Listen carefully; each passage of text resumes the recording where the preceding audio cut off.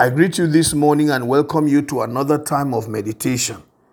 Our scripture is taken from Ezra chapter 8, verses 21 and 23.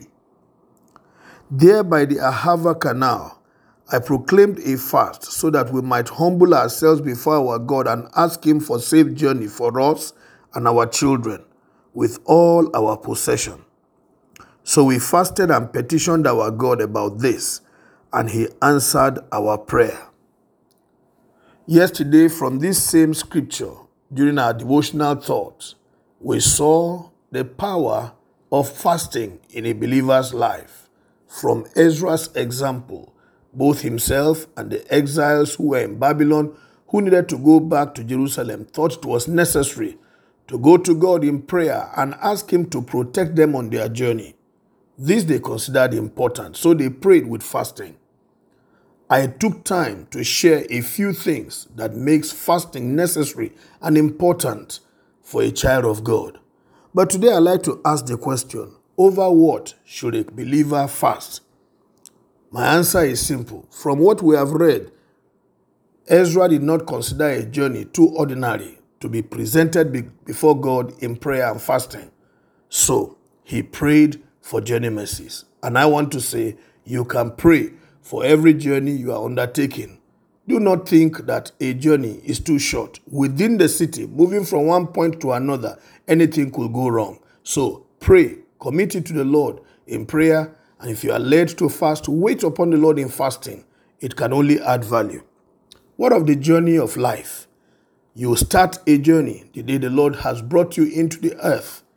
You continue the journey unto the end, but one thing is desirable. You must end up well and end up strong. So your journey of life must end up well and strong. So you can present it before the Lord, fasting and waiting upon Him, because it's a serious matter.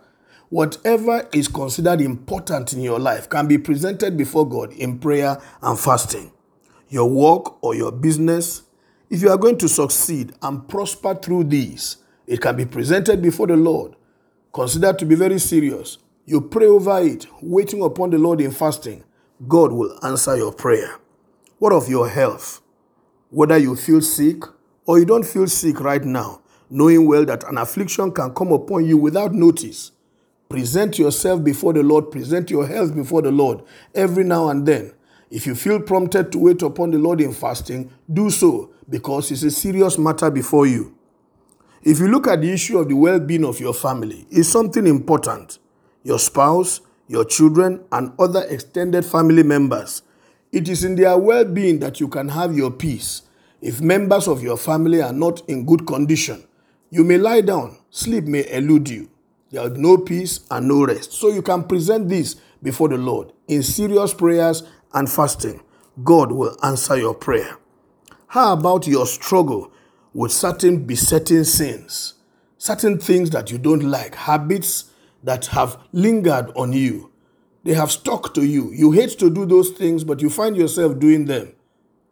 Jesus will say at a point, He said, these do not go except by prayer and fasting. So there are certain iniquities, certain kind of habits that will linger on you and will not go. But when you present them to the Lord in prayer with very great seriousness in fasting, the Lord can grant you deliverance from them.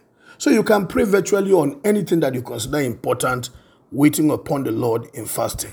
I pray that the grace to wait upon the Lord in prayer and fasting will be released upon you. In Jesus' name, amen. God bless you. Have a wonderful day. My name is Amos Kunat, Pastor, New Estate Baptist Church, Lagos.